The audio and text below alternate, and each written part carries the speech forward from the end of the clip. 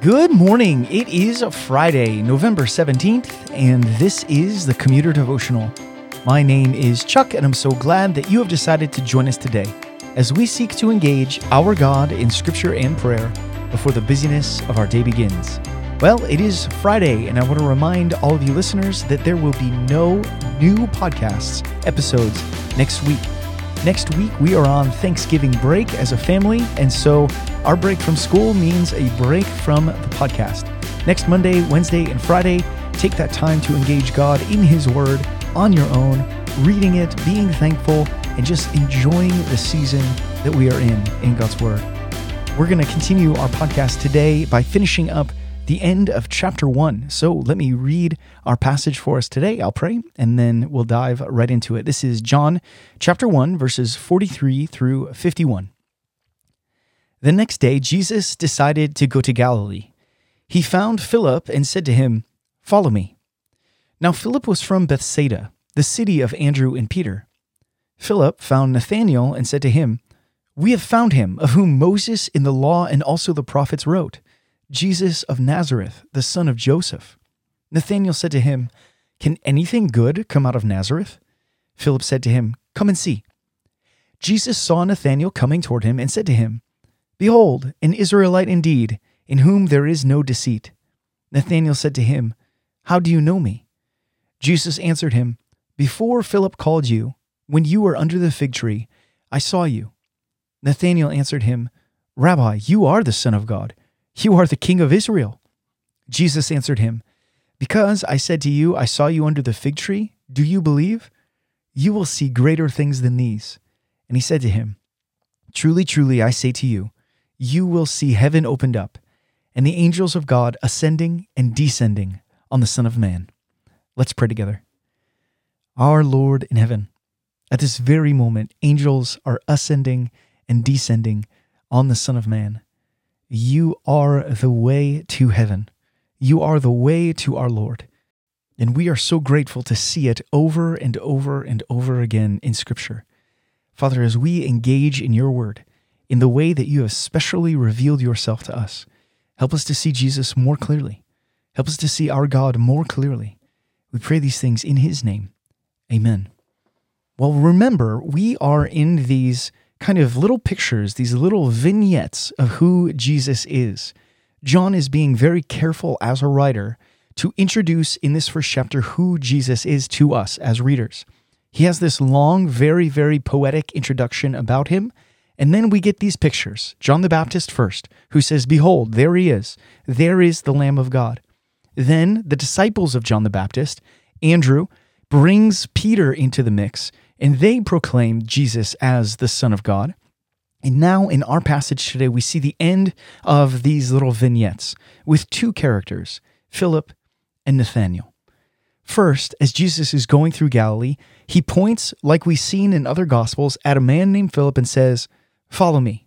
And without hesitation, Philip gets up and follows Jesus. As Philip is going around wherever they are here in Galilee, he finds his friend Nathanael and says, "Guess what, Nathanael?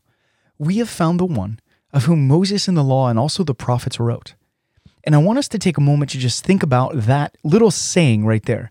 Everything in the law and everything in the prophets. More or less, that is the entire Old Testament. And in fact, a lot of commentators just say this is a way that they would just often talk about the revealed Scripture. When the Jews in the New Testament period talked about the Old Testament, they didn't have a New Testament, so they didn't call it an Old Testament. They just called it the law and the prophets. And he's saying everything written in the Old Testament, everything written is about this man that we have found, this Jesus of Nazareth. And really, we need to think here, how true or how much does Nathanael even know? He has just met the man. How much more will he come to find that Jesus is the fulfillment of the entire Old Testament? Nevertheless, Nathanael says, "Can anything good come out of Nazareth?"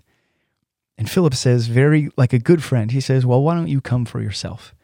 And as Nathanael is walking up to Jesus, Jesus calls him out, and he perceives him by saying, "There you are, an Israelite indeed, in whom there is no deceit." Nathanael immediately recognizes that there's something significant about Jesus and says, "How do you know me?" And then Jesus reveals himself. He says, before Philip even called you, I saw you when you were sitting under the fig tree. Don't be confused here. I want you guys to know this is a moment of deity. The omniscience of Christ peeks through in his humanity here. And Nathanael recognizes it immediately. And he says, you are the Son of God, the King of Israel. We've seen Jesus called the Lamb of God. We've seen him called the Son of Joseph. We've seen Jesus called the Son of God, and now the King of Israel. And Jesus is going to call himself something else right here in his next amazing phrase. He says, truly, truly, I say to you, and he's saying to all of them, this is in the second person plural, you all.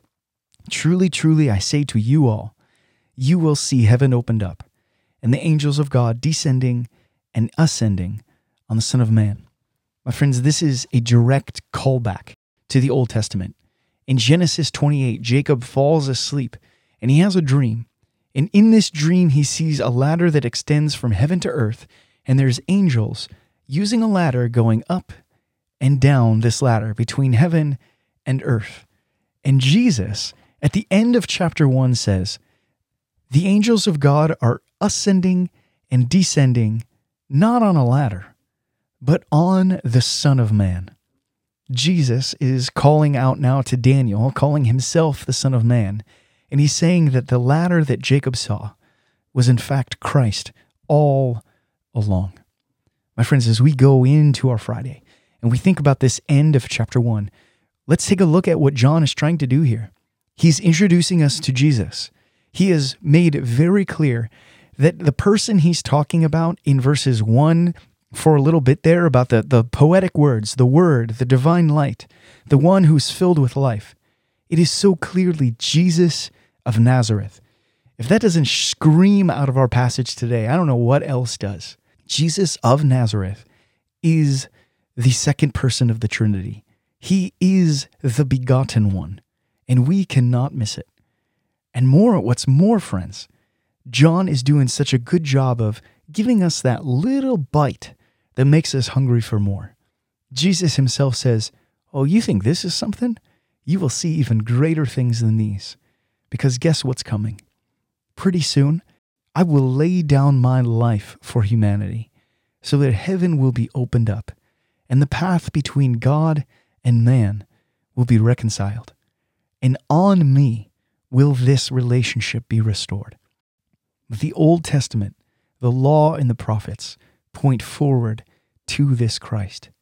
My friends, I want to wish you a happy Thanksgiving.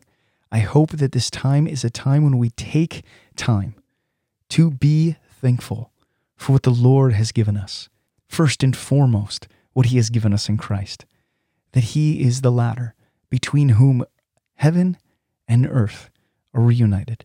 Let me close this in prayer. Our Lord in heaven, as we prepare now for the weekend, we prepare for the Lord's Day, we take a short break from the commuter devotional.